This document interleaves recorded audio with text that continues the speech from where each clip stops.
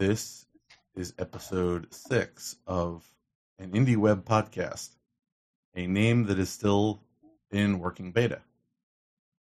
My name is David Shansky, and I'm once again joined by Chris Aldrich of bafosacco.com to talk about whatever it is we're going to talk about. I'm saying that because sometimes we don't know what we're going to talk about. As we show up, we have a conversation, and it works out. Or at least we don't have horrible feedback yet. Well, we got some very nice feedback. Oh yeah, but none horrible so far. And other than about our audio. Thanks everybody for holding your tongues. Although usually I will admit most weeks we actually sit down and have a very reasonably planned out set of topics, or something's been burning for a week or two on the back burner that comes to a boil that's interesting to talk about. But well, this time we had a request to talk a little about WordPress. It is a topic that for some incomprehensible reason both Chris and I know a lot about. A lot in the sense that we both run WordPress on our websites. Have you, while we're on it, have you actually run anything else recently? Or even in the past? Or has it been WordPress since all 06? Along? Since you were 6? No, since 06. Oh, okay. I was going to be like, they just hit their 15th anniversary, and I'm not that young. I didn't think you were quite that young, but, it's possible. Anything's possible. I'm very mature for my age, I guess. There you go. But so what was the request we had? Well, it comes down to something of a why.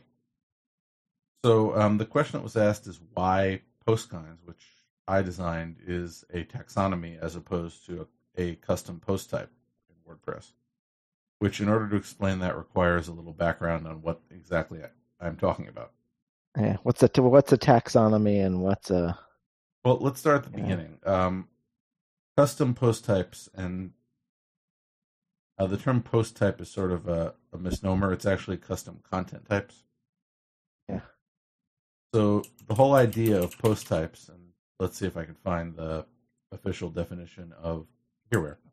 WordPress can hold different types of content. A single item of such content is generally called a post, although post is also a post type. So that's where it gets sort of confusing. But so is page. So is attachment. So these would be different types of content types. Now the default one, again, in WordPress is post. So essentially what people generally refer to as blog posts. Yes. But the same post type is also used to hold things like revisions, navigation menus, now custom CSS, chain set. So it's used for a lot of different types of content, not necessarily posts. Mm-hmm. Then you have taxonomies. They're methods of classification. So if you go for, once again, I'm going for the official WordPress listed description in their codex. It is a grouping mechanism for posts. So this is how you basically tie them together by a common grouping. So or a means of like abstracting some pre-made programming so that you can do more than one thing with it. Well, category and tag would both be taxonomies. So category basically is hierarchical. Tags are not. But the other one, again, that's comes into play is a taxonomy called post format, which is used basically to customize presentation of a post. So Postkinds, which is called that because in the IndieWeb community, they have something called the types of posts. That would be replies, likes, etc. Those are post types in IndieWeb, but they can't be in WordPress because post types are a content type. Mm-hmm. So kinds came up as sort of a way of not using a term that was already reserved. Or too heavy with baggage. Well, For me, it was the reservation. It's if I Right. called it post types, then it would lead to too much confusion. So when I envision the way that WordPress maps to the IndieWeb, I envision post types as top level micro formats. So this would be H dash. Mhm. So H entry, which is the most common top level format, is basically a format for episodic or date stamped content. So that sounds like the post type to me. Yeah. So I basically envision that the post types in WordPress are actually mapped directly to that, which means if I ever did put in, let's say, H event or H review, that would have to be a custom post type in theory. Mm-hmm. Whereas anything that's H entry would go under posts.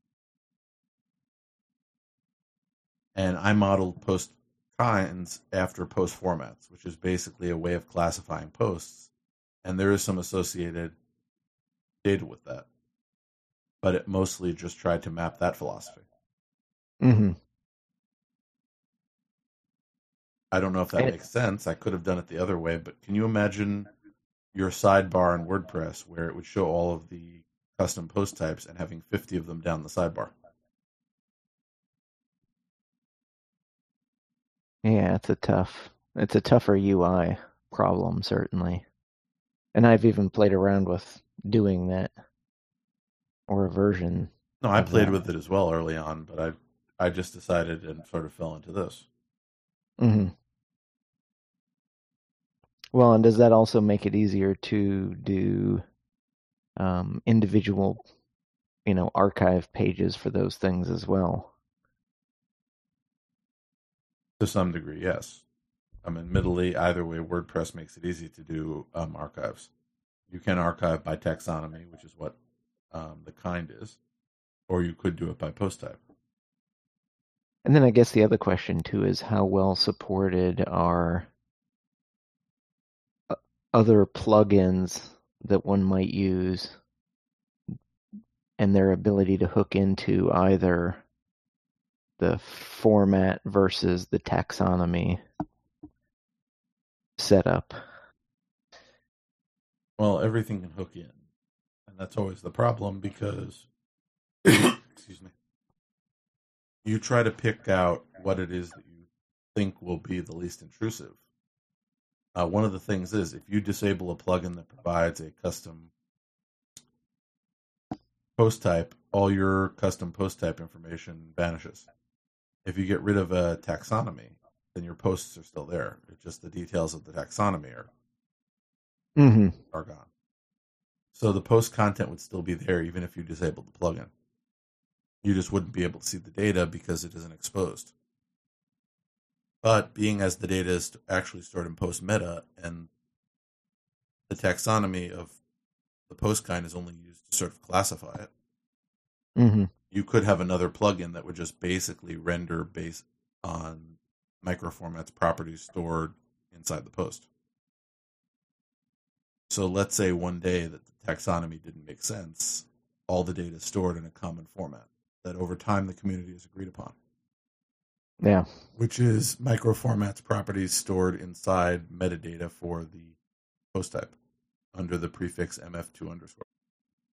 That is a lot to unpack. Well, that was this has been an evolution for a long period of time. So every time you write a post on a WordPress site that has, with the exception of semantic linkbacks, which is a whole other story and it predates that idea, Mm-hmm. somewhere on the list to sort of harmonize it. All of the other plugins store their data in a commonly understood area, which is the name of the microformat property, a prefix with mf2. So if you have anything that was made that way, you should see it. Postkinds does it, the micropub format does it, and even several other plugins actually started doing it. Mm-hmm. And you'd see that in pretty much anything that you come up with. So I have a bookmark post here, and stored in there would be the various formats.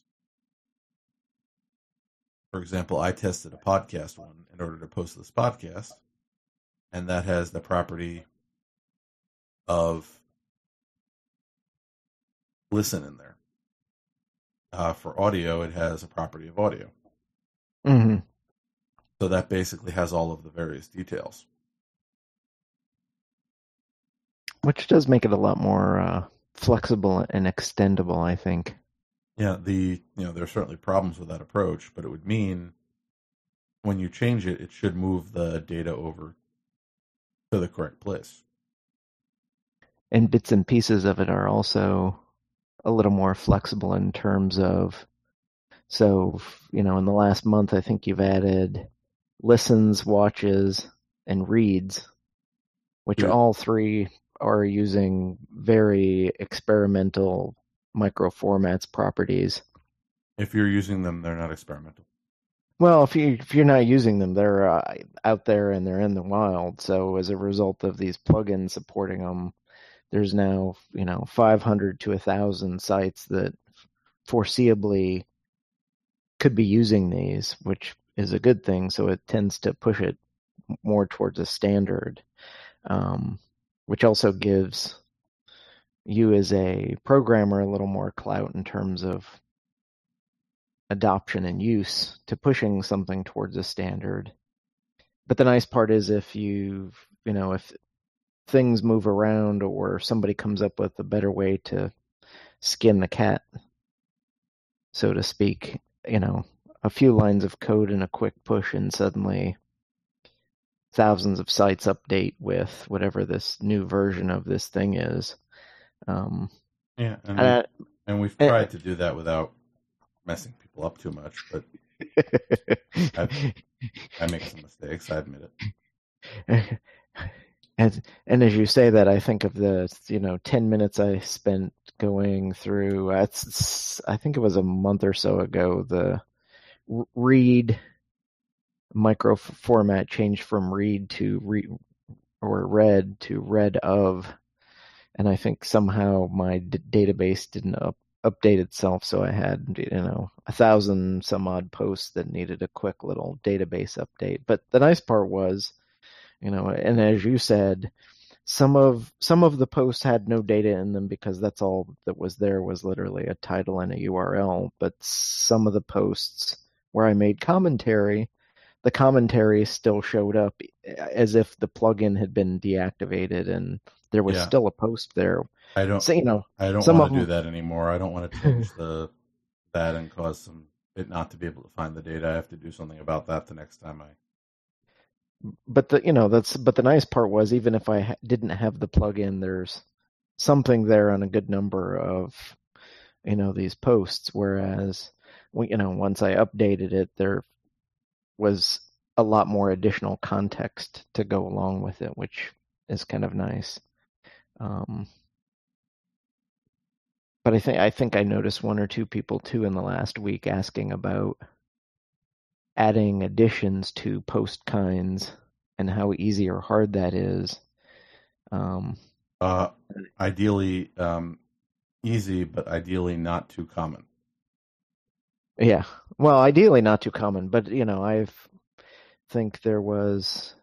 I have a feeling it was Ben Werdmuller 3 or 4 years back as a concept of how can we build a quick plugin for the known platform, created a chicken post type that became a fun, cute thing. So there were a handful of websites that people were building either plugins or setups to be able to post either text about chickens or, and for the most part, I think the examples I saw were photos of chickens.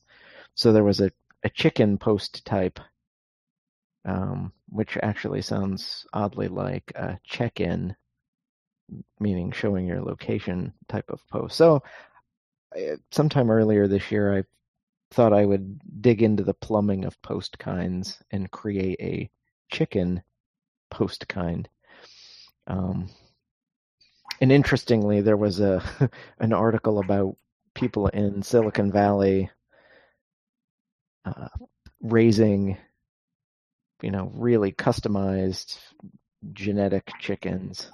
So I actually had an actual post I wanted to make that made sense to make with a chicken post type.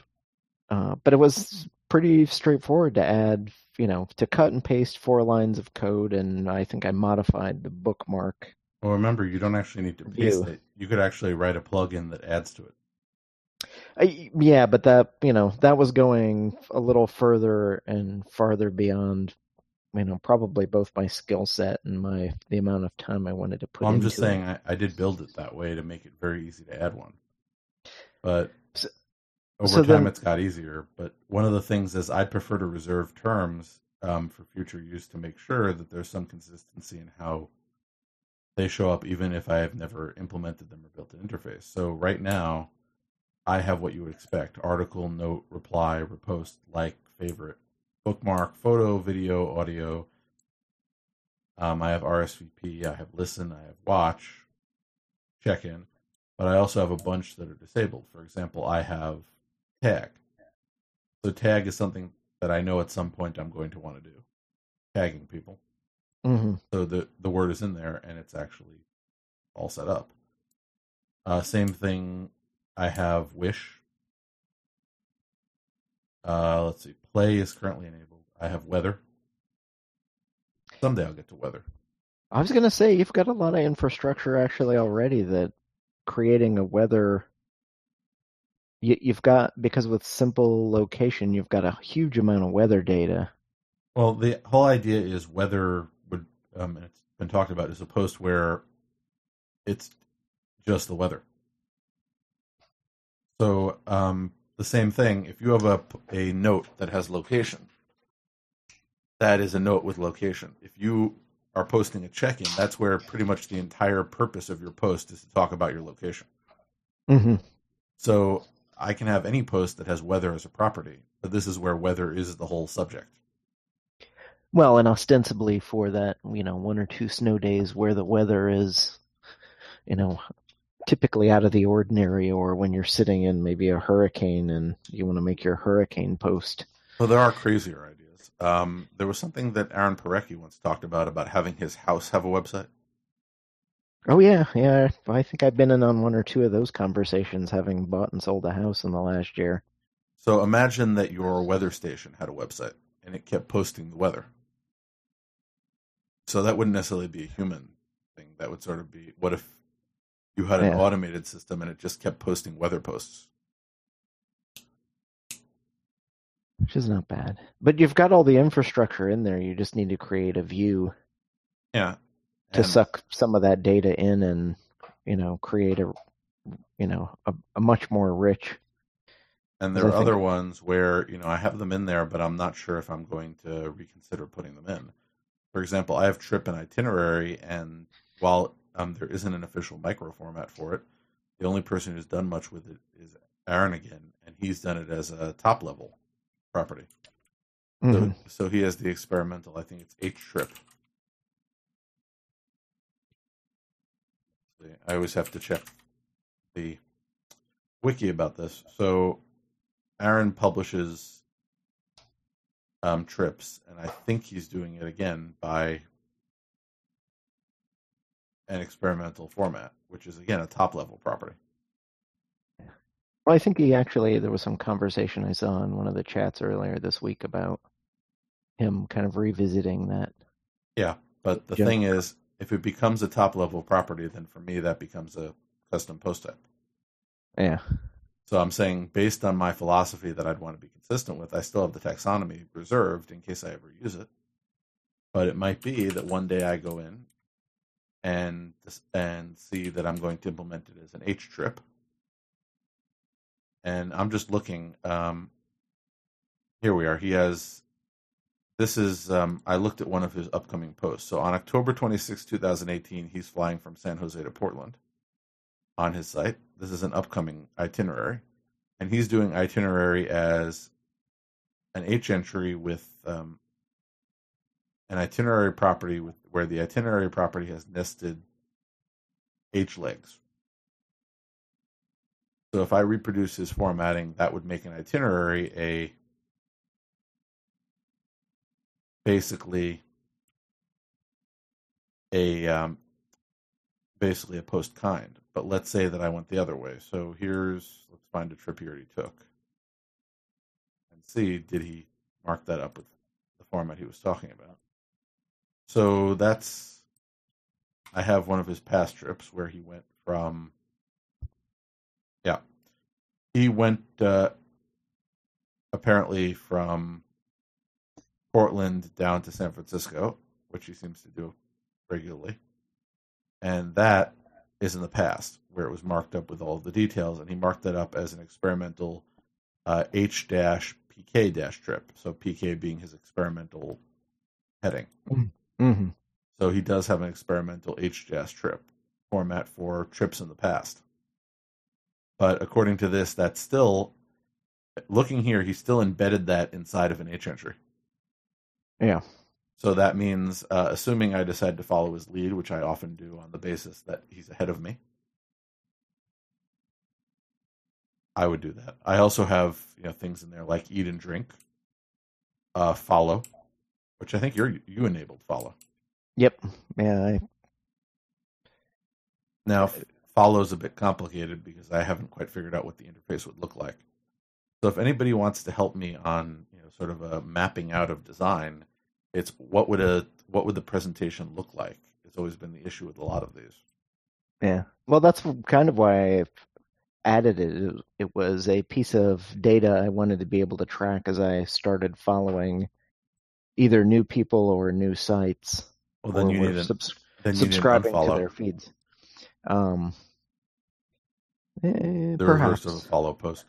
But I wanted to start at least playing around with capturing some data and displaying some piece of it. So part of what I'm doing, even with my follows on my website, is to play around with what kind of data should be in a follow, how should it look. So there's, to some extent, there's a little bit of consistency to how they look on my site. But each one is slightly different, and a lot of it is, manually done or handwritten code to play around with various versions of what does following a company or a business look like versus what is following a person, or how, in some cases too, it comes down to my follows for people who are within the IndieWeb who, are playing around with 3 or 4 of the big building blocks. Follows for them look drastically different than following people who are kind of playing around the old way where they, you can't just follow them in one spot. You have to follow them in 50 different sites or locations. And so what does a follow for that old version look like versus what is a follow for somebody like Aaron Parecki look like when you can follow them in one spot? Well, following somebody in one spot is probably easier. Oh, far easier. But even at that, if you follow me, maybe you're not interested in what I'm eating or drinking, so you want to follow me, but follow me without those bits of data coming into your feed stream. And well, that's on my list somewhere, to offer the ability to filter the main feed and then have an all feed somewhere else. Yeah, so I have at some point. Yeah, but with postkinds, there's a relatively easy way of throwing a URL in there that will allow you to follow multiple kinds or multiple types or even multiple tags or categories in my instance, so that you can get everything that you want to get out of it. Of course, you may have to build a really incredibly long URL to get that stream specifically, but I try and make it at least available for people who want some of this and some of that, but not all of the rest. Yeah. So again, I might make something that's a little more presentation based. So. But it's always a matter of what you can do. But there are even more of these. I have, let's see, Jam. We have Read, Quote. Those are all online. I have Mood. Mood is currently reserved, and that's because somebody wanted it. Is there I think only one person using it, right? Yeah, and she basically developed it as an extension. I reserve the kind for future use. Because I looked at her site and tried to figure out what she was doing with Mood to try and recreate it myself, and I think there was some piece of code missing from the repository I saw that wasn't making it render or appear Yeah, there was basically the same way. sort of a plugin that added some extra things, which would be the name of the mood and a percentage mood value. Okay. So that was implemented, but what I did was I reserved it. Even though I didn't implement that part of it, I reserved the kind to actually just hold on to it. Yeah. Yeah, so that includes what was it? Mood type percentage from 0 to 100% of how of that mood you felt. So I don't know if it's quite there or whether or not I'm going to pursue it in the near future. Like everything else, who knows? There's also, let's see, recipe. Now, recipe is a top-level format, so it probably should be a post type. But I don't know whether or not that should be in the same plugin, but I did hold on to the word just in case. So let's backtrack for a second while we're here and define what you mean by a top level. Okay, well, let's talk about microformats for a moment. So microformats basically are ways of marking up content. So you can mark up, people, organizations, events, locations, posts, products, reviews, etc. So you have to start and keep going down by various levels. So you start out with what the most common, which is H entry. Now, H entry reflects usually time or date stamped content, so that's usually a blog post. But you have other options. I'm just trying to find a good list here. Let's see, you have H address, H card, H entry, H event, H feed, H geo, H item, H listing, H product, H recipe, resume, review, or apparently review aggregate. So the official definition, let me just see if I have one here. Let's see, H. I just want to see if I can find here where H are root class names, according to the Microformats wiki, which would be basically the top. So those are kind of the biggest level, and I kind of liked Greg McVeary came up with a nice analogy of thinking about these things in boxes. So if you're going to have an H review, that's the big box at the top level, and inside that are smaller bits and items that you would tend to find or see within a review itself. And you can nest these root properties inside other ones. So when I say top level, I'm referring to the top of the tree without any nested things under it. So kind of in an H entry, you might also see an H card that indicates the person who authored the post or the piece. And then within that H entry, there are data that relate to their name, their URL, maybe their email address, and their actual physical address. I'm just convinced somewhere listening to this podcast in the future is at least one person who's better at microformats than either of us. Oh, there's 5 or 6 I can name. No, I'm saying that we're either oversimplifying it or making a mistake of fact. Well, there's that, but I think the toughest part for most who don't have direct experience with it, and typically if you're going to do that, you're going to go to the microformats.org site or wiki and kind of dig through some code. But I think the toughest part most people have with microformats is just getting the general concept of what it is and why would I want to use them, which both you and I can definitely speak to. So, there may be some small subtleties that, Martine or, Greg or Love will come at us with. But I think those, while we're on such a semantic topic, are little semantic niceties that we, may gloss over. So, Yeah. And as I said, it may be that because something like recipe has to be, again, one of these higher level things, it might be that that's a separate plugin. mm-hmm. I'm not sure if it belongs in Postkinds, although, with all the importing thing, it might end up in there. Well, Same thing with review or event. Those are things that are very different than a standard post. Well, even things like hrecipe I could see as being one of the micro formats that could be nested within itself. What, nested inside an H entry? Yeah, so you could have a recipe that covers, let's say you're making a pie. Almost every book on baking or pie making or cooking in general that covers pies typically will have a recipe for the crust, and then they'll have a separate recipe for the filling. So you could have one H recipe for the pie itself that has a sub-nested H recipe for the pie crust. Yeah, but it would still not be an H entry. It would not be a timestamp. Mm-hmm. At least not in the sense that you'd expect it. Now, again, things do have timestamps, so I'm just looking at people while we're talking, who are posting recipes, and they all are posting them as H recipe. And again, I'd separate that out from traditional H entry. But again, there are ways to do it. If I wanted to not do that, I could basically write a small piece of code that would, in the event that it was a recipe, it would replace H entry with H recipe. Mm-hmm.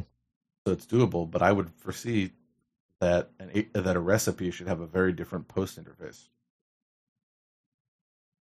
So it's not centered around content. A recipe is a recipe. Mm-hmm. So you wouldn't necessarily have a content box. You would more likely have steps. So the interface would look completely different. Yeah, and much more complicated. I think particularly if you're implementing it in something like WordPress, which is, designed a little more as and people will hate us for saying this, but designed more as a blogging engine or platform rather than a pure content management system.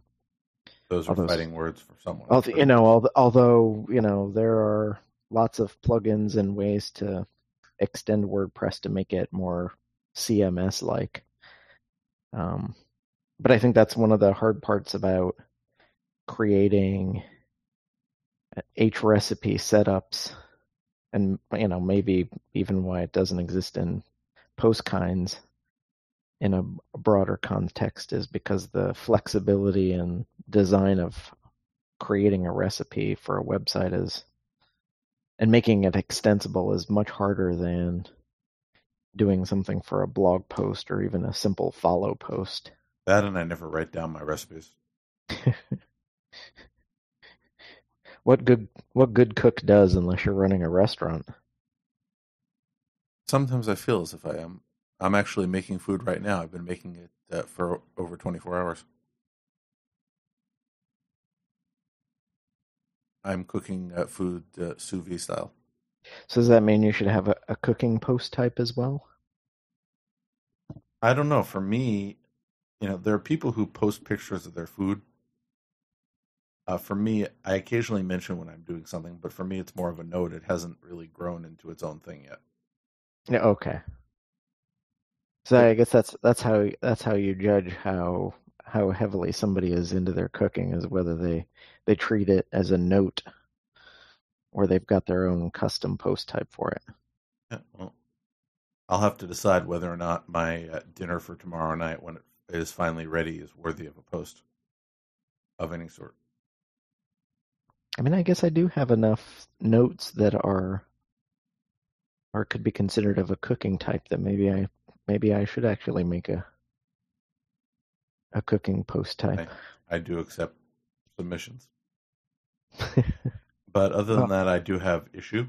Issue is currently enabled, but I enabled issue, which is a type of reply, basically because there was bridging support for GitHub, and I wanted to support that. Mm-hmm. Then there's question, which is a post type for soliciting answer replies. So that requires a little more interfacing. Is anybody using that one yet? Oh, what question? Yeah. Are you talking about, is there a design for Or, it or? well, no. I mean, is anybody that you're aware of using it in the wild? No, but it's basically you would publish a question post in order to get answers to your question and get others to vote on the answers.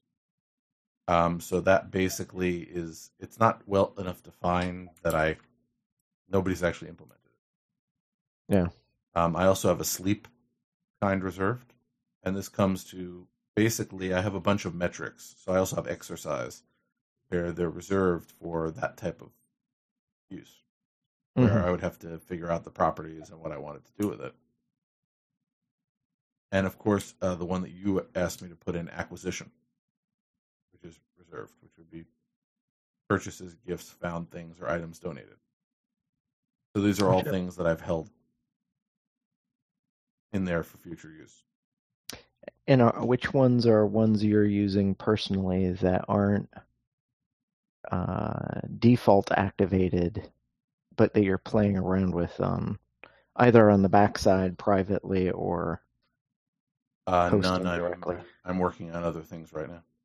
Yeah, okay. For example, let's see, what am I doing?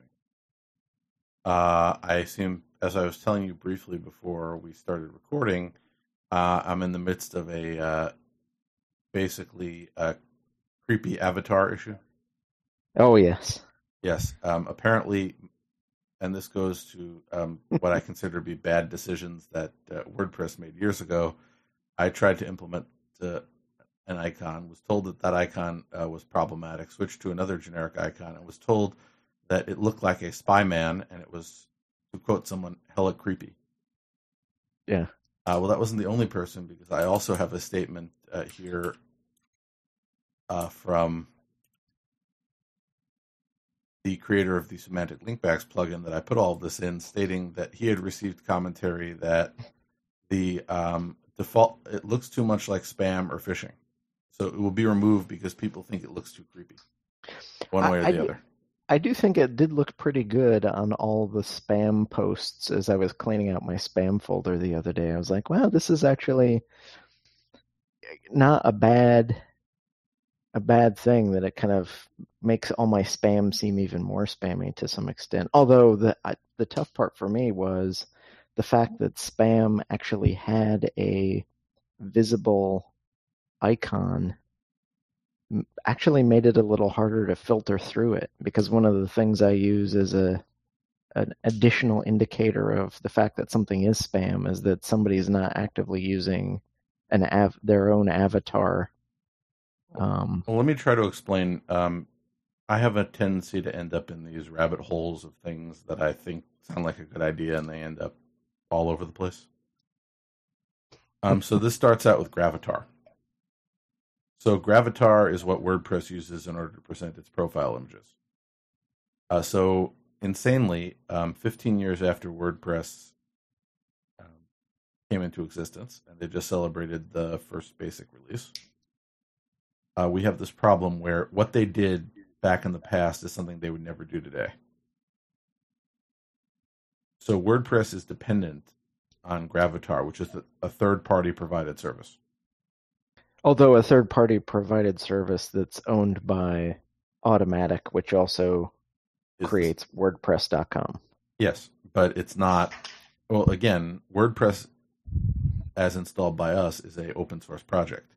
But having an open source project that depends on a third-party service that will cause the system to fail if it's not available is not an idea that they would have accepted today, but it's already in. So it's too late for that decision now. And yeah. So the traction on this has been somewhat ridiculous. So just to give you an example, and I have this written down here. And for those who aren't aware, even more interesting, Gravatar uses one's email address as the key, essentially, by which their image or avatar is displayed. Which I have a feeling to a great extent, in a lot of the post-GDPR world, it may make Gravatar an even tougher Well, that's what started this. Everybody Piece of was commenting on privacy. For me, it's optimization. So let's just go back in time a bit.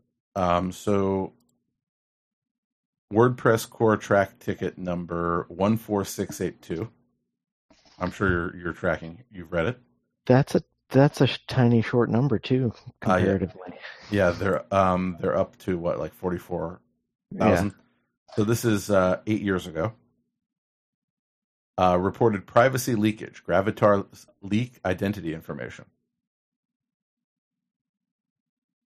So while the email address is not published, if the site has Gravatars enabled, the identity of the commenter is revealed. Not only persistent, but there are ways to figure out what the email address is with the hash and to basically be common. So that dates back again 8 years for somebody commenting on that. Now, that's 8 years ago. Let's go back to the idea of storing your avatar locally. So WordPress doesn't allow you to have your own avatar stored on the site for your user account. That request was opened up as a track ticket in track ticket number 16020 7 years ago. So we have 7 years and let's see, 61 comments and no action. We can keep going. Yeah. So then we get to 5 years ago. So 5 years ago, somebody suggested that Gravatar should only be used for registered users. And it shouldn't be used for anybody who just shows up and puts their email address in, because back to privacy. Mm-hmm. So that's basically 8 years of conversations about this problem. Now it gets even better.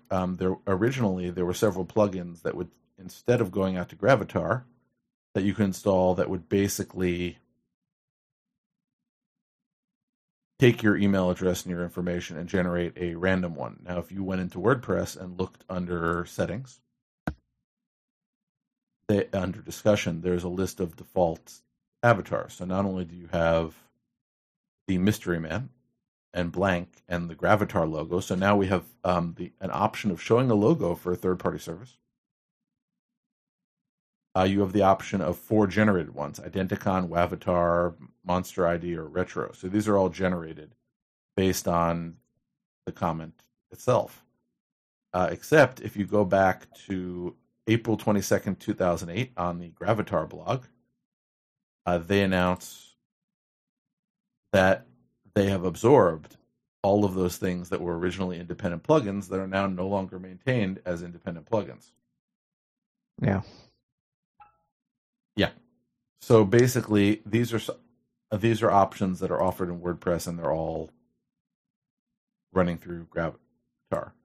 Now, bear in mind, none of these things are hosted. If you go and you do not have an email address in your comment, which, remember, web mentions would not most of the time, although the semantic link box software does attempt to find one if it's posted on the person's site. But if you've gone to all the trouble of putting in an email address, you probably have a profile image. Mm-hmm. But here's the interesting part. It takes that mystery person, the mystery man or what have you, and it funnels it through Gravatar. So your image is still being served, even if you have no email address, through Gravatar. Doesn't matter, you're not actually using it. Jeez. So I was reading the code for this. So what I decided was I would go and store and offer a local one. And so I put the local one in and followed, the standard instructions for adding an extra default Gravatar, and discovered that even though I was serving it locally, it was still being served through WordPress.com, namely i2.wp.com, which is basically their CDN. So if you send a custom, put in an extra default avatar, then it still goes to Gravatar, finds out it has no icon, and then serves yours through their CDN. So it's not serving the one locally? No. That is insane. Now, or is it the case that are you using Jetpack? Nope. And then Jetpack is actually saving a copy to their CDN and then serving that? I don't have Jetpack installed. Okay. So you're seeing how I ended up where I ended up messing up a bunch of people's sites. Oh, jeez. No, I fixed it. I'm waiting for it to be merged in. So this started to annoy the heck out of me. So I went in and wrote this code where if there was no semantic linkbacks URL, so semantic linkback stores an avatar URL if it finds one. If it doesn't find one, it's blank. So I basically said if it's blank, just serve this local file. Don't even go out to Gravatar at all. And I discovered that as a result of that, there were a bunch of people whose generic posts got overridden because I didn't implement the setting clearly. So it should have been that only if you selected this default local Gravatar, that was under default avatar would it do that. It was doing it all the time. So my setting wasn't clear enough.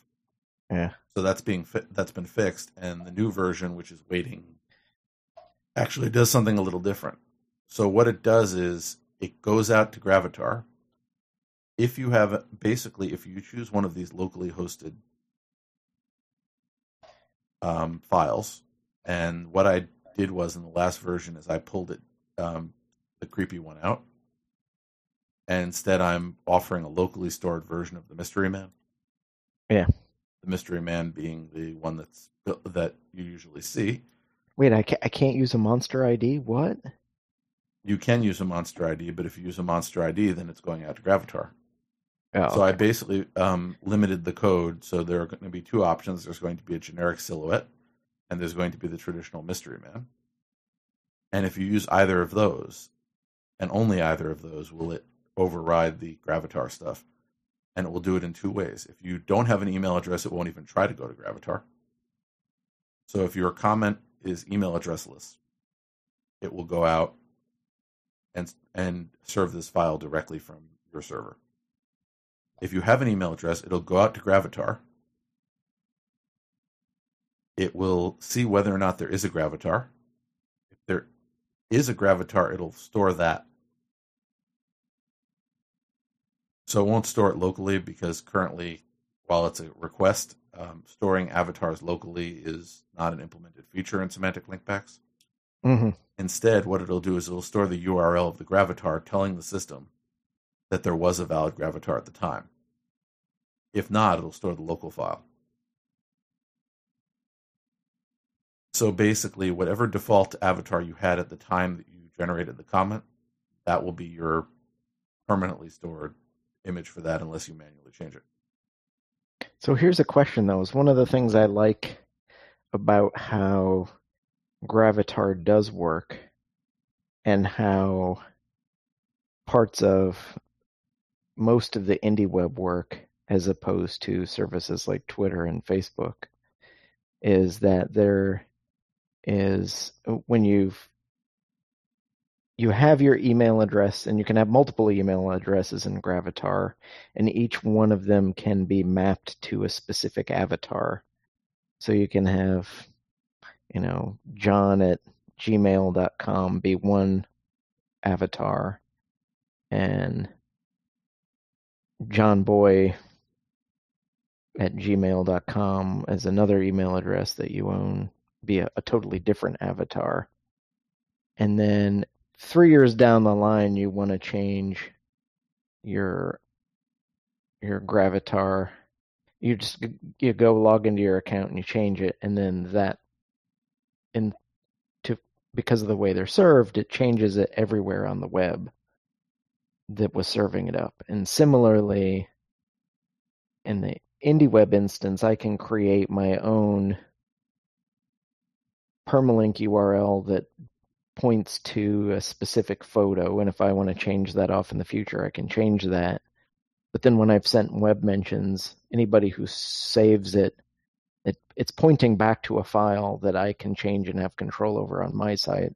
So if I don't like how my avatar looks on your site, I can change the photo that's served up when that happens. So you're saying that that's not going to necessarily be the case? Oh, wouldn't that be the case? This going forward. No, this would still be the case. It's gonna. Oh, so it's gonna.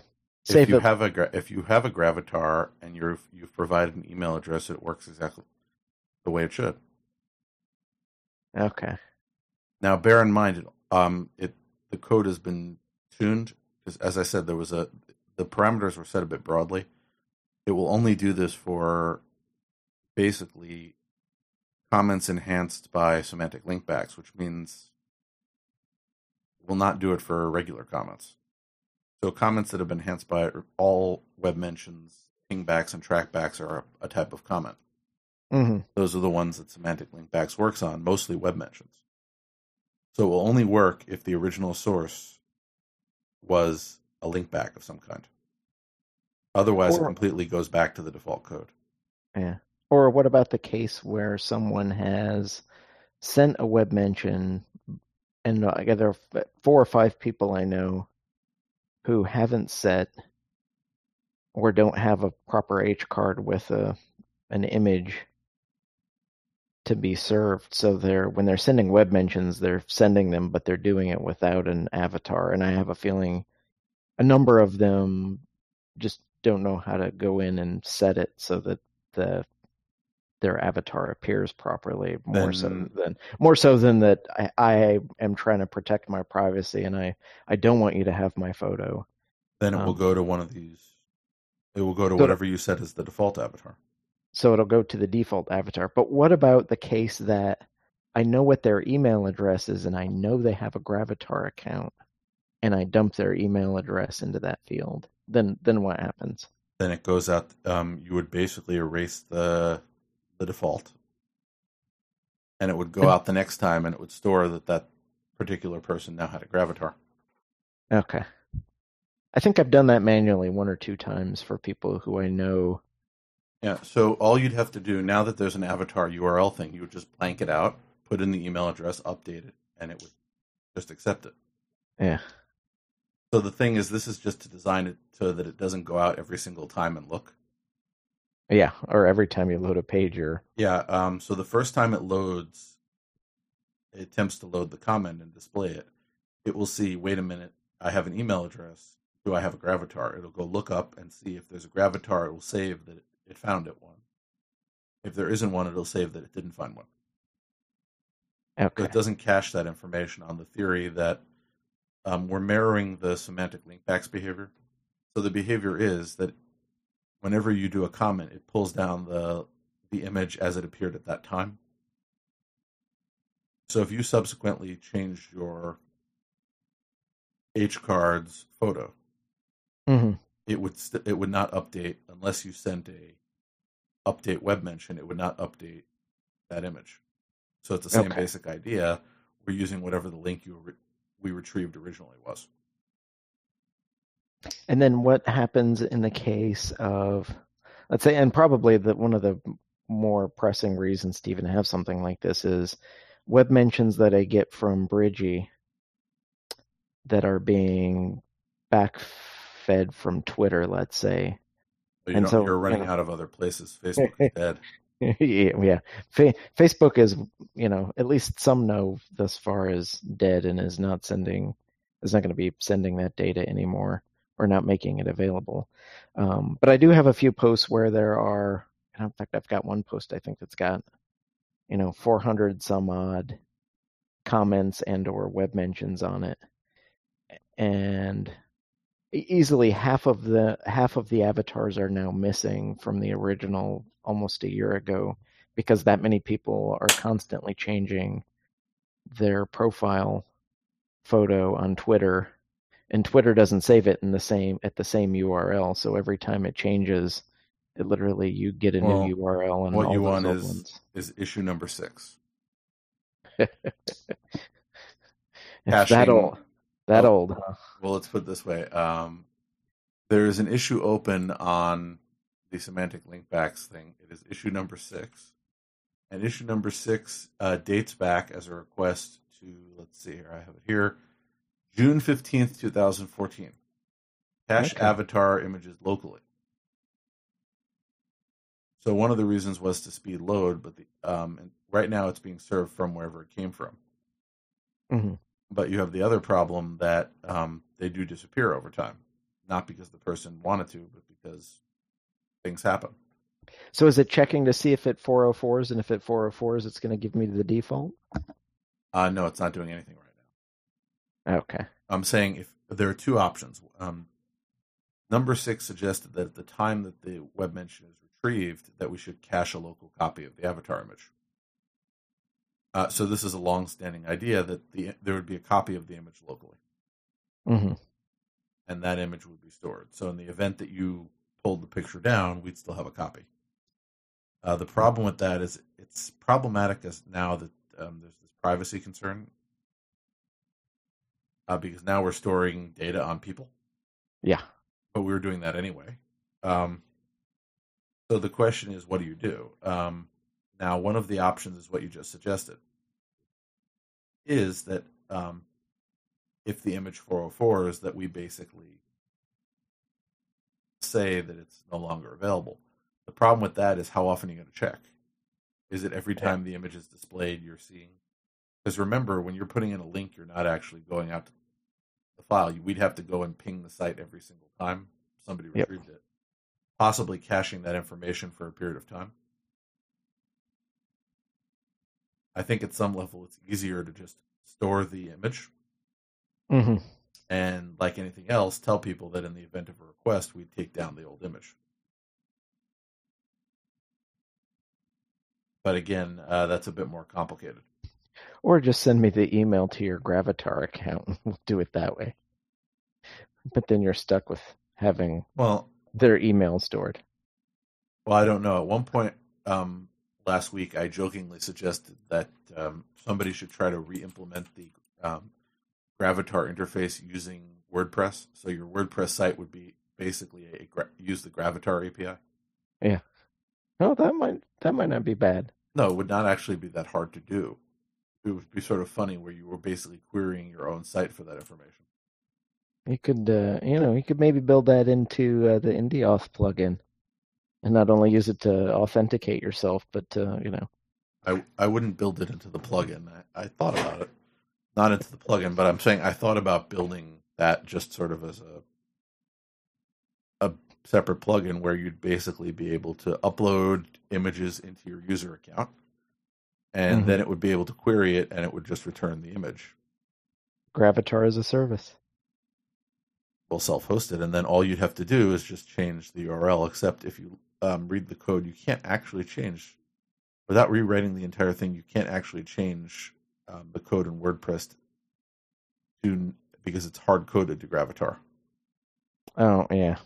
And I have a bunch of thoughts about that.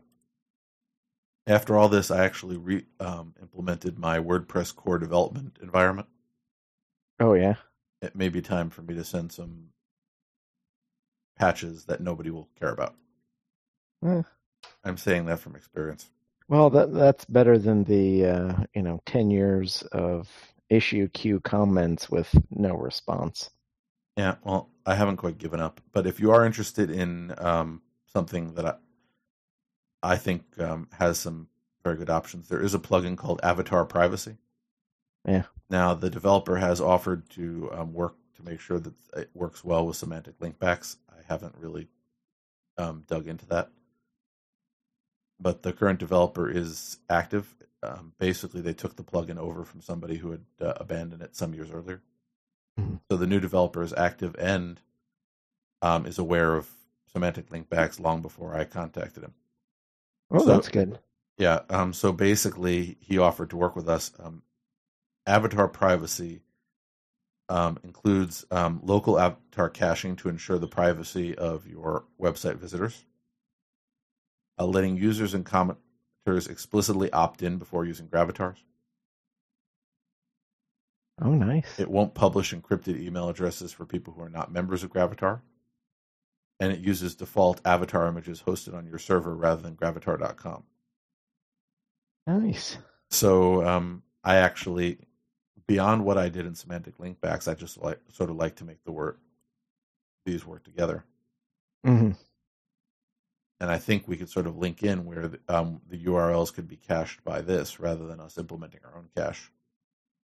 Yeah. Again, it implements a lot of nice privacy things. So one of my projects may be after this, may just sort of be trying to link into an existing plugin and making this recommendation. Yeah, or at least until you get around to going full bore and adding everybody who comments in as a new user within the user's database. Oh, you remember I thought I might do that at some point? Well, I could see having that be an interesting way to go too, particularly if you're going to start person tagging people. Yeah, that's why But it would basically be what they call a nicknames cache. It would be creating files on people. and that would also make it easier for syndicating things out to other sites like, micro.blog and Twitter, is you could have a user database and here's the user and their website name, and then here are their accounts on 15 other services, so that when I want to tag them and syndicate out, all that data is held on my back end, essentially as a master Rolodex, to make doing all those other functions a lot easier. And then suddenly you also have the ability, with enough data in there, to host your own Rolodex on your own site at the same time as everything else you're doing. Well, that's why I considered doing it. But it comes to there's this whole big idea that we have to keep accepting certain things that we don't like, which Yeah. is I don't like the fact that. So I have two choices. I could fix it in core, or I could implement it in a plugin. And I went with I'll probably try both. Yeah. Well, or is that, and I haven't looked at it, but is that user database, does that have a user meta It does. that you can I use it. add? You can add additional data there.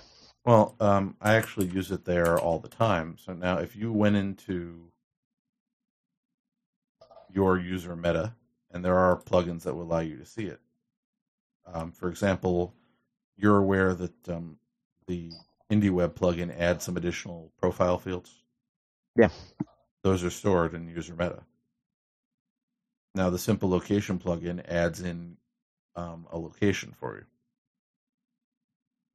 which is last reported location. Mm-hmm. So it's not current location, although you could always use it for that. It basically is storing that there. There are a lot of these little things that I've set up in certain ways that I don't think anybody realized because I'm not doing anything interesting with them. So, well, it's always yet. But if you looked at simple location and you suggested the original version of the feature, it has update author's last reported location on new post. So the way that it was set up, based on, again, you made the original suggestion, was every time you post a post with a location, it will update the last reported location, which is basically the location property in the user.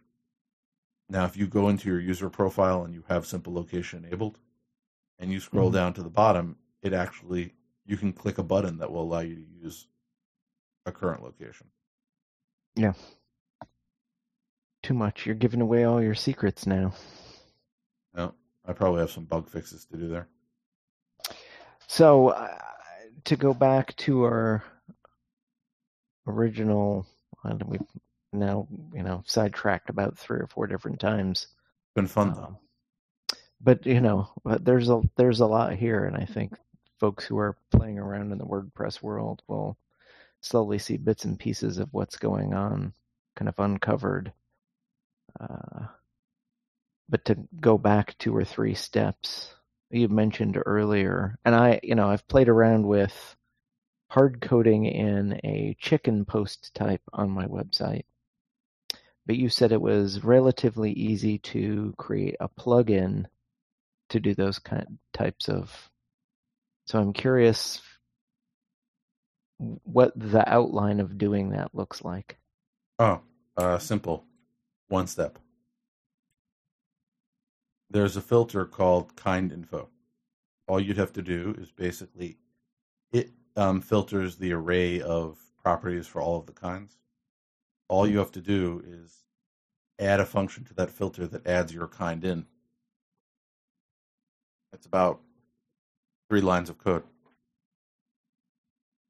You or at also, least to add the filter. But then you'll still need a few lines of code for well, you need the name and the micro format and yeah, the that's basically all those it's pieces. it's 3 lines of code to add it in, and then you need basically the array of properties. And then The image is a different you, thing. So the oh so, image, you'd have to supply one, and then you'd have there's a filter on the image search because you wouldn't okay. have it included in our file. So I deliver a file with all of the icons together. Because I think that's the toughest part. Is I think I figured out how to add the icon or hard code an icon in, but I haven't been able to figure out how to force that icon to show up there's a filter. in the post itself, I think. So what you'd have to do, there are 2 filters. One, you'd have to substitute a new file. And the filter substitutes a file based on the kind. So you'd basically have to say, if it's this kind, switch from the default file to my file. Mm-hmm. By the way, that also means that you could actually replace all of the icons with one in a plugin by just redirecting it to a file that had all of them. It's making me itchy. Yeah, well, everything is changeable. I tried to make it so that if you were a themer, you could actually theme everything without... You can take control of how it renders. You can take control of what icons are used. You can take control and add additional kinds, although, as I said, if it's really something you think people would want, I'd rather you ask first. Yeah. Because I might just put it in anyway, even if I'm not enabling it. Well, then that, things like that make it a whole lot easier. If I steadfastly refuse to reserve the name for you, feel free to do what you want. But yeah, if I say fine, I'll reserve the name, even if I'm not ready to use it. At least you have a consistent name. Yeah. Well, I'm half tempted to do a pull request with the chicken type, just for the fun of it. But honestly, I might accept it. I don't think anybody else would, could, or should want to do this thing. and the other problem too is unless I'm missing something somewhere, I don't think there is a really good chicken icon in the font icon set yet. I'm sure we could track one down. I found there was a good feather, and I was like, okay, that's about as close as I may be able to get. I keep searching until I find an icon that's licensable that I can stick in.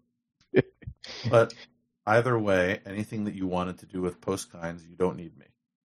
And again, it's open source. You don't need me anyway. But what I'm saying is, you don't need to send a pull request to do all this stuff. I designed it that way. Yeah. And I designed it and that's why I said at one point, if I wanted to, I could separate out the taxonomy from the rendering part. Well, I think then the missing piece is having a sample side plugin that does exactly this, that serves as an example for, because I'm right at the border of being able to actually do all that myself. But you're talking about a plugin that would just show how to add one dynamically. Yeah, no. So if you had a chicken plugin, let's say, as an example of this is how you would do it, which then then it's easy enough to go in and change literally, I think, 5 words and the icon itself, and then suddenly anyone is able to go in with a little bit of description and discussion, add that stuff. Because I think you've done a good job of creating a template system that you can. And it wasn't always there. If you code, I rebuilt it with that philosophy later on. But I think that it's nice, and I had the list the other day because I updated it. But I think I've got a handful of the post kinds that, other than chicken, which you would have to hand code everything yourself, but ones that don't have a default that are reserved or don't have a full display. I think I'm using follow, wish, acquisition, exercise, And then I'm using Eat and Drink, but I think those have kind of reasonable defaults built in for display that you don't have to custom make something. Oh, there actually is some code for it because of, I think I set it up because of Teacup. Yeah. I haven't used it with Teacup yet. Well, I think I just set it up so that it would set it properly. Yeah. So there's code from that looks at the micropub submission and basically sets the taxonomy. Yeah. But if you go into the code and you change the true to false, both Eat and Drink will kind of work or do something out of the box without any other work other than changing the true to or the false to a true. But some of the other ones like Wish and Acquisition, you actually have to create a template.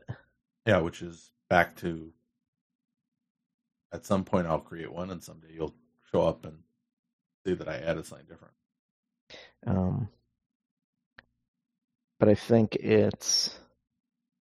there's a reasonable enough default, even something like Bookmark, you can copy the template of Bookmark and move it over and then create your own template to get something out of the system. That's why I tried to build it that way, as opposed to the other thing where everything's hard-coded. I moved over time to this sort of system where if you want to, and the best example is the Independence theme, which is the only one that actually does implement this up. And this is Michael Bishop's. Yeah, so he basically implemented his own version of basically the templates that render the microformats properties. So he can display them in different ways. So he has, like I do, he has a generic one that does any unrecognized kind, and then he has more specific ones that change the presentation of things like Bookmark to exactly what he wants. Mm-hmm. But again, it means he doesn't have to go and hack the plugin. Yeah. And that was sort of the goal. I don't want anybody to have to do that. I want everybody to basically do what they want. So you're of the philosophy, don't hack core and don't hack the plugin. Which is not a bad philosophy to have, honestly. Well, the thing is, if you're hacking the plugin, it means that I didn't make it flexible enough for you to be able to do what you wanted. Mm-hmm. So that's where I tend to go, which is if you come to me and say, why can't I do this? And I have to hack the plugin to make that work, then I should be making it so you can do that even if I don't care. Mm-hmm. So I do care, but I can't do everything, and sometimes I don't want to. For example, one of the earliest requests that I've steadfastly refused to implement because I don't want to is multi-kind. Yeah. There's a flag in there for it that's sort of hidden in the code where you could sort of put that code. So I reserved a space for it. But I spent a lot of time making it so you could only do one at a time. Because I think that works better as a user experience. But if somebody wrote, I basically left out the place where somebody could write that code. So if somebody came and basically said, here's the code for that, I'd talk about putting it in. Well, I've tried and tried and tried for quite a while to come up with a reason or an excuse to really physically need to have a multi-kind. That's why I felt it was such an edge case that I thought the experience worked better if it wasn't working that way. I just haven't come up with anything that just desperately has to be that way. But I know two people who really said that they wanted it, but I'm not building it. Well, I've seen a few people request it too, but I'm just saying because of the way that I designed the thing, I'm not building it. It's one of the few features where I've said it just doesn't work with the design I did. Unless you're willing to write it, I'm not doing it. Hashtag won't fix. Yeah. But there are very few of those because there are other things where I've said, okay, if you don't want this feature on, I'll put in a toggle, you can turn it off. Yeah. Well, I think the one thing you have changed to in the last week is now with the ability in semantic linkbacks to actually change the received type. Yeah, and this is all part of within the user interface. Is that by itself fixes a lot of issues, because more often than not, it's a user at the other end on their own site makes a determination of what type of web mention they're sending me, and based on how it displays on my side, I may not want it to be a mention. I may think that they wrote an interesting, either long or short article, and yes, they mentioned me, but I'd rather show it on my side as a reply. So having the ability to toggle that little switch to change how it displays on my site is stupendously awesome, and even more so now that I don't have to go into the database and massage it manually. Well, it was always on my list if you actually looked. Oh yeah, no, it's been on there a while. Now, the reason that spurred a lot of this was the whole privacy movement. I'm not going to say that you saw me sort of write how I feel about it, which is basically some of the extremes that the privacy stuff has gone to, I don't approve of, or I don't agree with. But it started a lot of conversations about what's our responsibility with data, which is the part I do agree with. So even though some of these things I didn't necessarily want, I thought it was important they be there. So the ability to update and correct data. And the thing is, there's no point in having the person who sends a web mention be able to update and correct data, because you can just send another web mention, which would do it for you. That we support that. But on the back end, if somebody doesn't have that capability, I wanted to make sure that you could edit it very easily without having to fiddle in the database with it. So there's now a way to fix the image. There's now a way to change the type if it was rendered incorrectly. By the way, that would be overridden if somebody sends another web mention. Well, but then I'd get a notification and pop up at the top of the list, and I'd go back and change it yet again. Yeah. Also, it gave me the excuse to implement a list of things that I'd had for a while. So I basically put a bunch of other projects on hold, and considering that I seem to keep avoiding my syndication project anyway, I had the same problem when I did Simple Location, building a provider interface, which is basically a way to abstract out any service into an identical interface. Is problematic, because I have to make sure that no matter what service I'm posseing to, that I'm sending the same command every time. Yeah. And all of the details are being handled on the back end. So that type of design is sort of hard, and I keep sort of walking away from it to do little other things that I wanted to do. So I don't know when I'm actually going to complete that project. It's always easier to build the small, simple things than it is the big massive thing. So I went and started going down the semantic linkbacks list, and I think it was IndieWeb Camp Cambridge 2015, I built a little project. So in June of 2015, I went on a trip, and I started posting pictures. And you may notice that I'm much more active when I'm on vacation than I am when I'm not. So I kept getting likes and other comments backfed from various places, and I would read the automatic response from WordPress and said, wait a minute, I have no idea what this is talking about, because it's not describing it using the semantic linkbacks terms. Oh yeah. So it just says if somebody made a comment and you have no idea, was it a like, was it a mention, or reply? Yeah, so I wrote this little plugin at IndieWeb Camp Cambridge that would basically update the email for all of that stuff. And as of, over the weekend, it was I basically went and rewrote the thing, and it's now merged into semantic linkbacks. Has it pushed yet, or no, just merged? Okay. Well, the avatar stuff still needs to go in. So this will be probably version 3.8, which will basically incorporate a bunch of the notification features. Let's see, what else do we have in here? Notifications will be available. There'll be a couple of some settings improvements. The settings will move in the event you have web mentions installed. The settings will merge into the web mention settings page.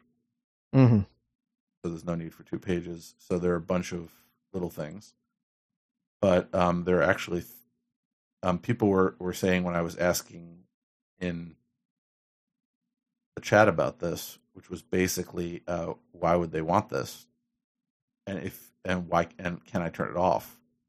Mm-hmm. But the simple truth of the matter is, if you don't have the setting in WordPress that says send an email on comments, Yeah, you'll you never wouldn't see get it. it anyway. Yeah. Yeah. I also put in one of the craziest features that's only available in debug mode. And what's that? Are you familiar with bulk actions? Oh yeah.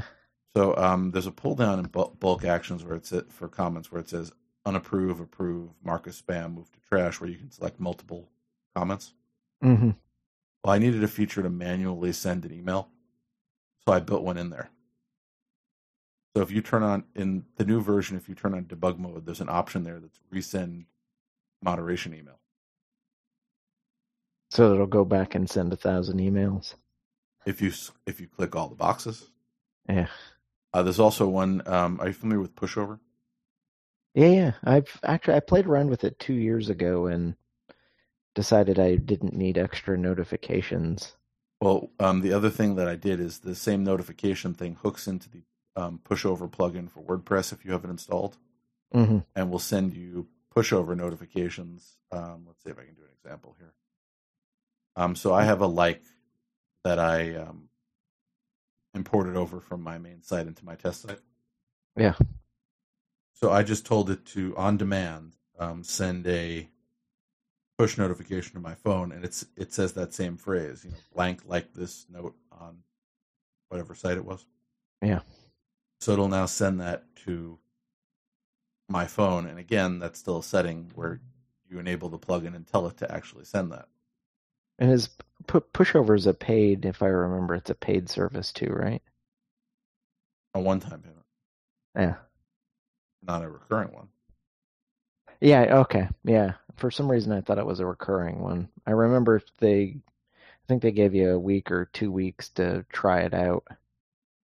Pushover, let's see. Pushover, basically you buy the app, or they have a desktop client, and that covers basically normal use. If you go above, I think it's like 10,000 pushes. Yeah, so you need a really busy personal site to hit that limit. Yeah, and I forget what the current pricing is. I don't remember it being crazy or outrageous. Although I do remember the trial period was almost too short for me to build the intermediary piece. Here we are. Android is $4.99 one time. That's not too bad. Yeah, so basically, there are other things. There's Push Bullet.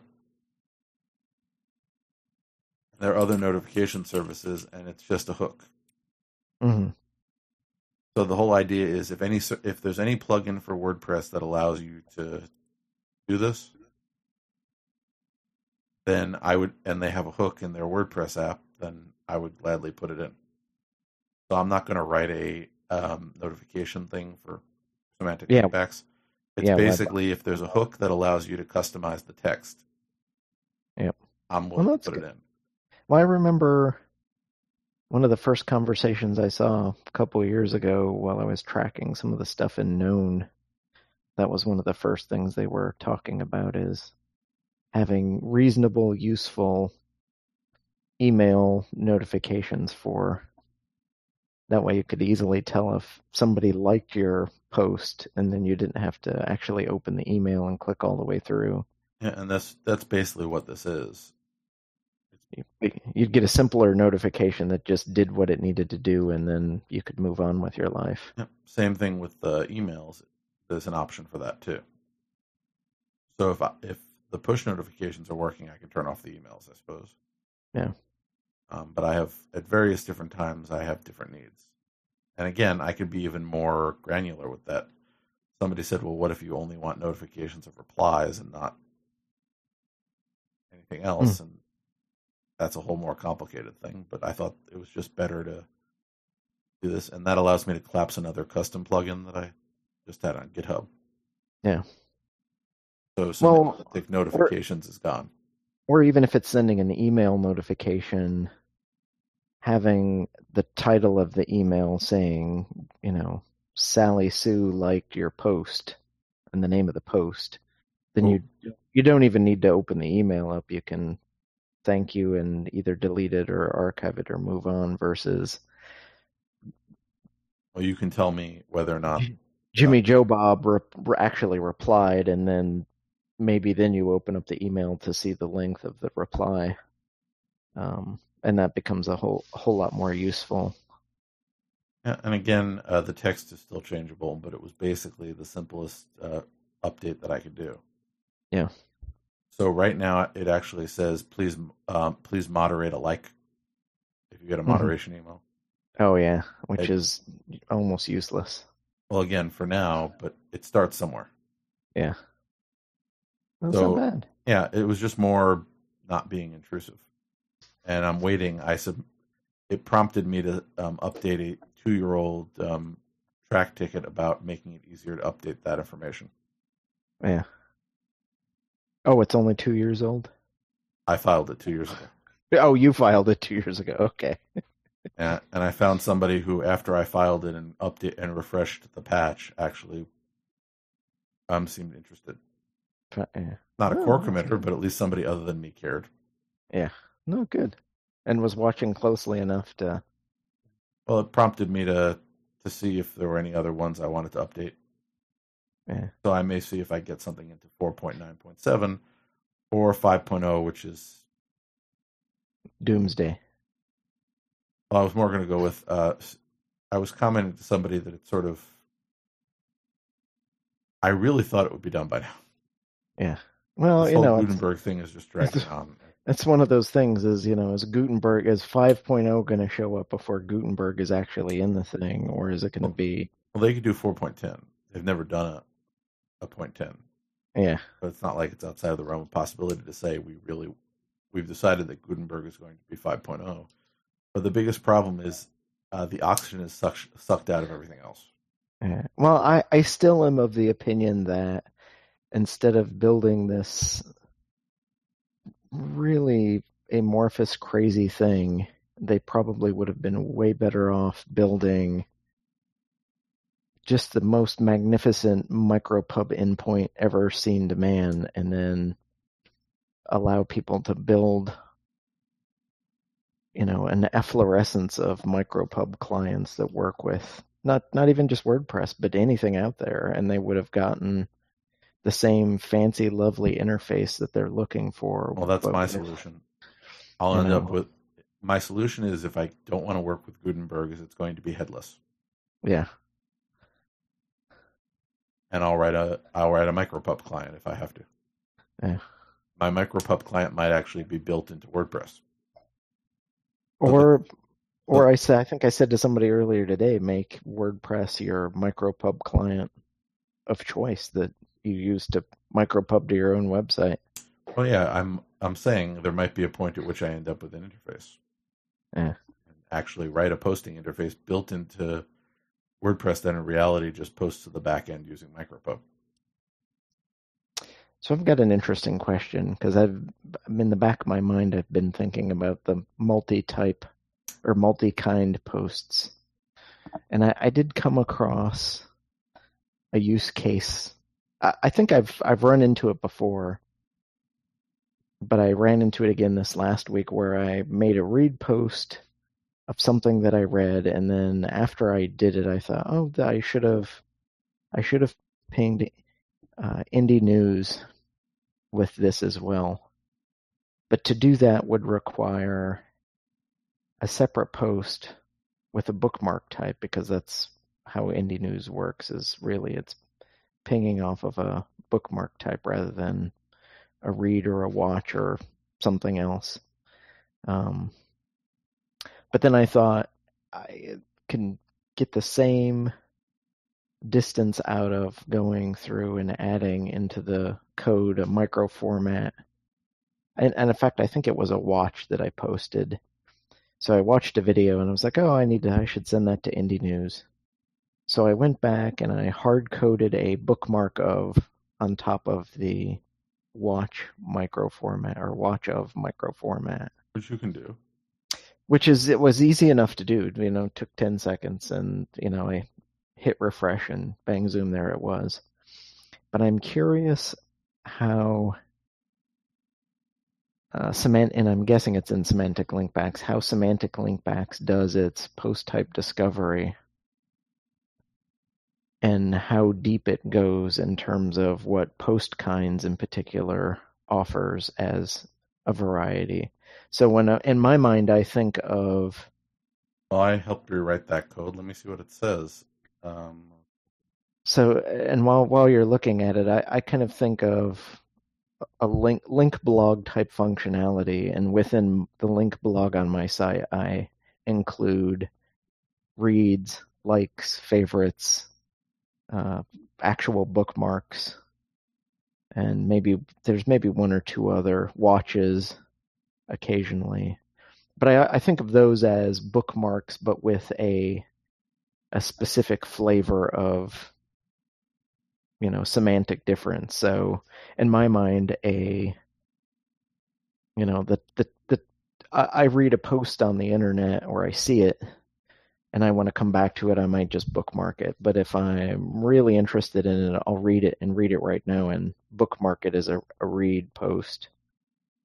Or if I'm really super engaged with it, the next level up is a reply. And then somewhere down at the bottom below that is either a like or a favorite. But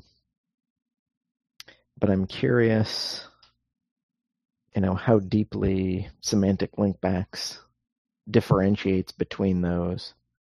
And since post kinds actually exists and is in kind of that suite, is semantic linkbacks kind of differentiating heavily between reads and likes and favorites and just general bookmarks? Or does my theme adding those additional micro formats throw the wrench into other folks' sites? Because I imagine most sites right now, unless it's a WordPress site, are not parsing reads, but they almost definitely are parsing bookmarks. I'm just looking at the list of stuff here now. It goes through the properties, and then it returns the first match. So it's looking to see what basically the type is. If it doesn't find any matches, it would return mention, which is just the most generic thing. But it's looking basically one by one through the properties. So it depends on which one appears first. Mm-hmm. So it's whichever one is highest. And does it do it based on the order that they actually appear in the code? Yes. That's what I'm saying. Whichever one appears first in the code. So if I'm putting it in the code, I should have my read of property first in the list and then bookmark of second. So I don't break WordPress sites, but sites that don't accept reads would show it as a bookmark. Yes. Okay. Or more likely than not, that's how most sites would respond to it. I just wanted to make sure that's how I thought it was working. It basically goes with the first match. And as I recall, I don't think the wiki page actually included bookmarks specifically in its list. Either that or that wiki page needs to be updated. Always a possibility. I want to say it started with Note and then went through RSVPs and a handful of others. Yeah. But bookmarks are fairly popular now. Yeah. But I was kind of surprised that bookmark wasn't in there. And if it is, then a few of these other types like reads and watches should supersede those. So if they're found first as kind of... Well, if you do it in basically micropub, mm-hmm. If you had multiple types, I can tell you what would happen there because that code I have here also. So if you had basically something that had multiple properties,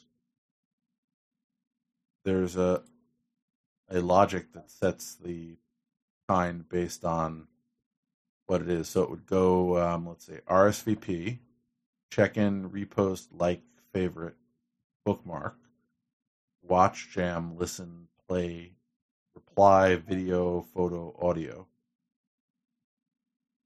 Then eat, drink, article, note. So right now, there's no micropub client that does read type, so I'm not actually accounting for read. There's not, but I have heard rumors. So I probably should add it in. That Gregor is going to have a read micropub client relatively shortly. Yeah, well, I have, I have listen, I have watch, I don't have read. I'll make a note of it. But my guess is that becomes a bigger issue too within the month if Gregor finishes his micropub. No, that's just a line of read code. Interface. That's just one line of code. Anyway, I don't know if I'm going to actually do it right now, but at least I made a note of it. Anyway. But I've been debating this week adding in bookmark of markup on a handful of additional kind of link bloggy type things like reads and my use case for most of those is cross-posting things to Indie News, or in some cases to, there's a few cases where I'll post listens of podcasts. Like Jeremy Churfus has a really great podcast called Eat This Podcast about food and science and culture. And more often than not, I'll post on my site a listen, but I'll also write a comment or some little snippet. And now he, at least on his end, has the ability to quickly change that type from a listen to a reply or a comment. But if I can send them as both and prioritize one over the other to make him not have to, it's his site. He can choose which one it is at the end of the day, but I may have a preference of how I send that web mention in anticipation of how it might be displayed, which I don't know if a lot of people actually think that as they're sending them. But I always, in some sense, kind of picture, what is this going to look like on someone else's site?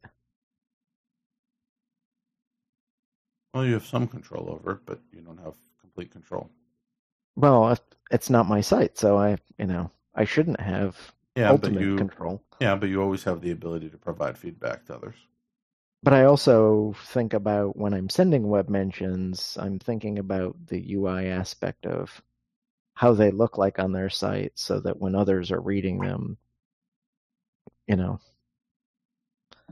particularly in the case when people haven't maybe spent the extra minutes, days, or hours or weeks of writing code to actually force particular displays of data.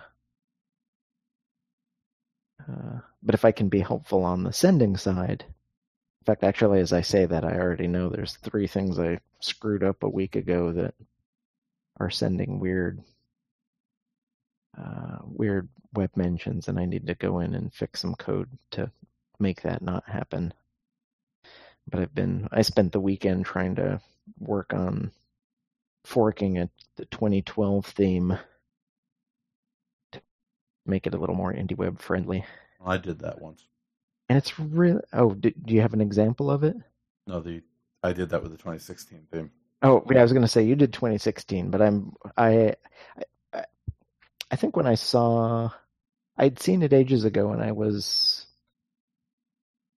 I guess, inspired a little bit by Manton Rees's forked version of 2012. It's very clean and sparse, particularly, and easily readable for a personal website. But it's also a very popularly used theme, I think. But I'm just stunned at the horrific use of how they throw in HFeed Yeah, that's why if you notice on everything. when I basically did it, I backported a whole bunch of things that came from other places, including all the updates to underscores, which was the base theme for several stock themes. All the the things I convinced them to do. So I convinced them to not put HFeed on everything. Which shouldn't need convincing, honestly. I dynamically added pingback headers. I did all these.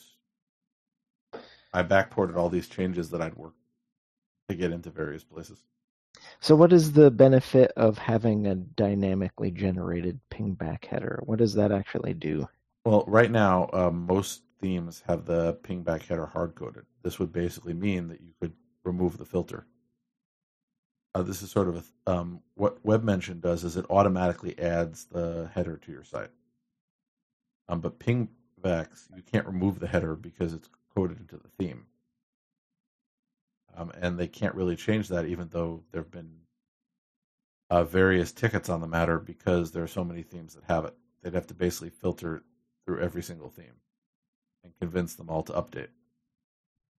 So you're saying this hard-coded pingback setup makes it harder for web mentions to work properly? No, it's a pingback only issue. Okay. I'm just using it as an example of something where I backported a change. Okay. Remember, I am the pings and trackbacks component maintainer for WordPress core. Oh, you're doing a bang-up job too, I have to say.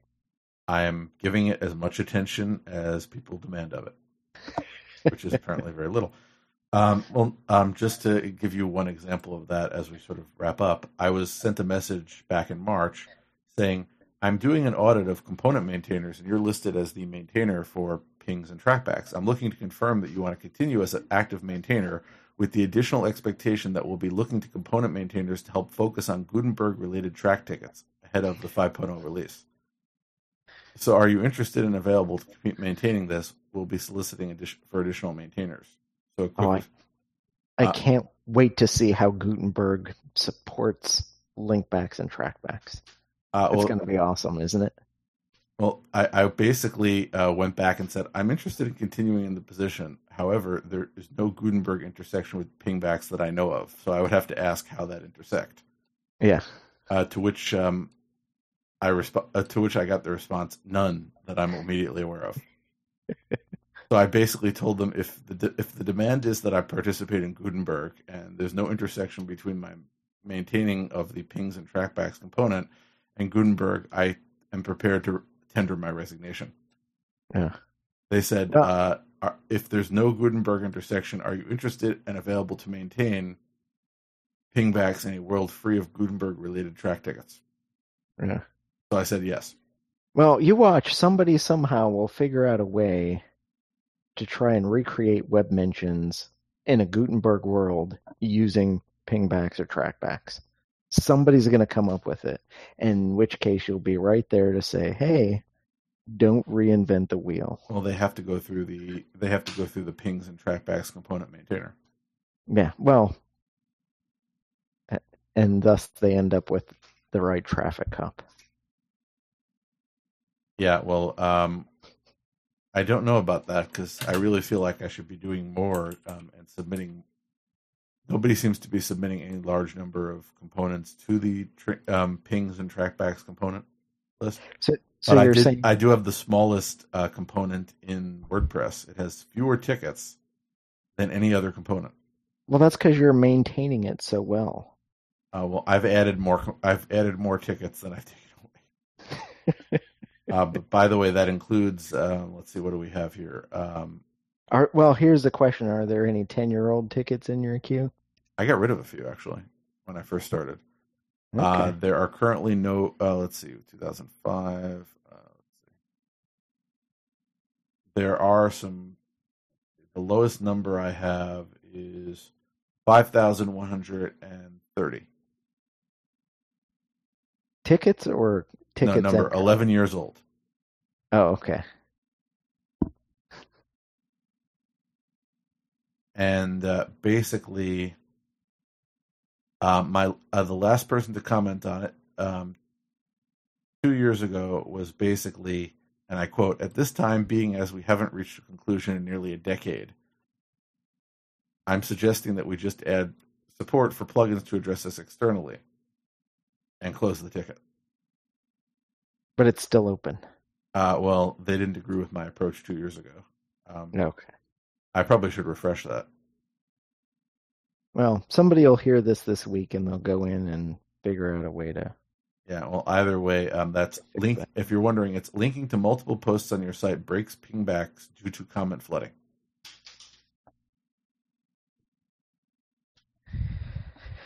Which sounds like a serious usability issue. Yeah, but bear in mind those are self pings. Anyway, that's a whole other conversation. I could talk about my tenure as the pings. I really feel like I should get a business card just to see how much people laugh when they see it. Oh, that would totally make it worth going to every WordCamp everywhere just to hand out that business card. You see, you're tempting me to do it, but I'm not allowed to use the WordPress logo, am I? And that's the trademark of the foundation. Yeah, but you could do it as a personal card, but still use the title. I don't know. It's better than my fantasy business card where I want to put the title Cresmo Logos on it. You'll have to translate that one. Now we're getting into the the obscure references portion of the show, which always happens. Well, bear in mind, for me, it's 1:30 in the morning, so you're before we wrap up. I always get weird after midnight. So. There you go.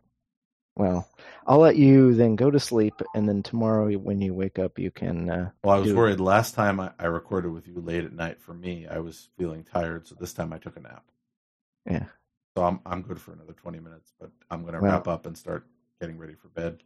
It's getting late here, and I have at least 3 or 4 watch posts I want to make, but to do that, I have to actually watch some things. So. Okay, well, you go watch some things. I'm going to go wrap up on a few things before I go to bed. All right, sounds good. Okay, well, for those of you listening to this after the fact, I hope you enjoyed it. This was sort of a dive into something a little different. For those of you who don't care about WordPress, hopefully you found it interesting. For those of you who do, I don't know. Is this sort of like the Behind the Magic tour at Disney? Almost. But I think there's enough interesting stuff here that even though it applied to WordPress, really applies to any site out there. It applies to how you would do stuff and why I design things in a certain way. Again, I don't think I talk about often enough because people don't look at the code to that level. And I'm designing a lot of the times for later generations who don't necessarily get this sort of stuff. But it's all built there so that somebody who wanted to build on it could. But the default is designed for what I think not only I would want, but what I think would be easy for people. Mm-hmm. And if it isn't easy, it's sometimes because I just haven't made it easy enough yet. But it'll get there. And God bless you for that, David. I've been at it for 4 years. I don't think I'm going anywhere anytime soon.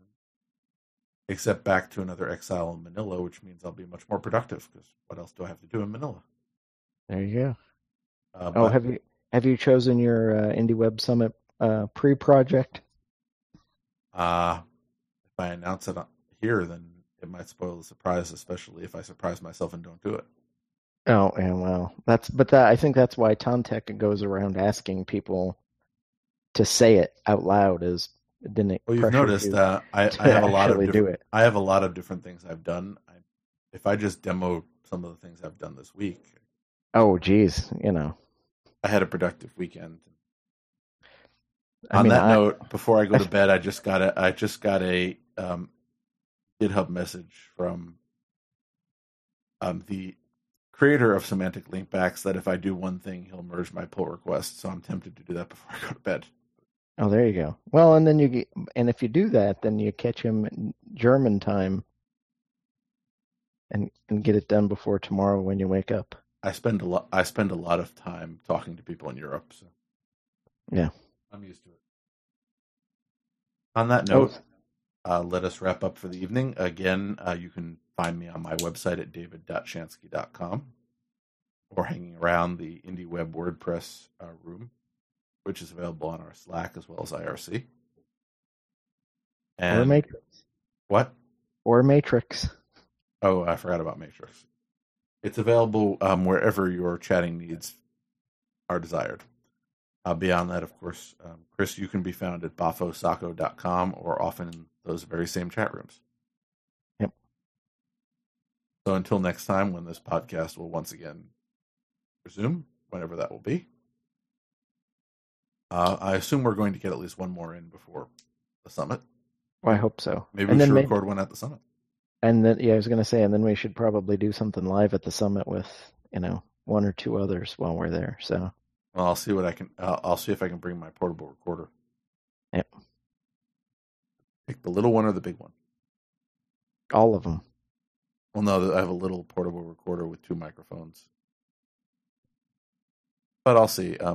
If I don't remember it, then I'm sure that Aaron Parecki has enough recording equipment for the both of us, and possibly 5 more people. Yeah, and what he doesn't have, Marty Shirley will have. Yeah, but bear in mind, aside from the fact that I don't want to haul it anywhere on a plane, I could basically do a 4-person roundtable if I really wanted to.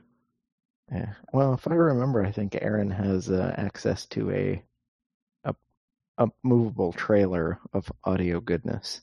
I was in said audio trailer the last IndieWeb Summit, and I will say one thing. Yeah. It's not a good place to be during the summer. Oh, well. Hot in there. I hadn't thought about that part of it, but I was jealous that I missed last year. We were disappointed. Didn't get the tour. All I can say about the tour, it is a very nice setup. However, it is a Gulfstream, and it was 100 degrees. With no air conditioning. With no stream. Well, at the time, nothing was on. I believe they do have the way to cool it down, but we were in there and it was boiling. A streaming Gulfstream with no airstream. Yes. Okay. Oh, so you're right. It's not a Gulfstream. It's an Airstream. Or an air, yeah. Gulfstream's something else. Gulfstream's a plane. Airstream's a... Yes. But they both have wheels. Yes. All right. Slap Happy Late at Night. Signing off. Okay. Until next time, I feel like we should get a theme song. Maybe it should be from Aaron Parecki's 100 Days of Music. I think he needs to do 101st Day, so we have... I'm just saying that because that seems to be what everybody's using nowadays, and I wouldn't want to not jump on the bandwagon. Oh, yeah. There is that. My solution to not wanting to get into licensing issues was to use basically public domain music. The last time I did a podcast. Or maybe we could remix some of his 100 Days and come up with something. I'm sure we could think of something. Well, I have no musical talent, so, I'll leave it at that before the... Neither do I. I've been trying to learn how to play this Irish whistle. Oh, no, before you even pick it up and start playing, we're signing off. We're done. Bring the Irish whistle with you to the summit. I'll bring my kazoo and harmonica. We'll go to town. I don't think I've quite mastered it. Or we could see if, if Jeremy Keith is coming, maybe he'll bring some of his instruments and we can come up with something useful. I think I'll switch to the harmonica. I have one in the drawer here somewhere. I actually sort of can play a few songs on that. Anyway, until next time, me, my harmonica, my Irish whistle, and Chris Aldrich will be back next time. Have a good one.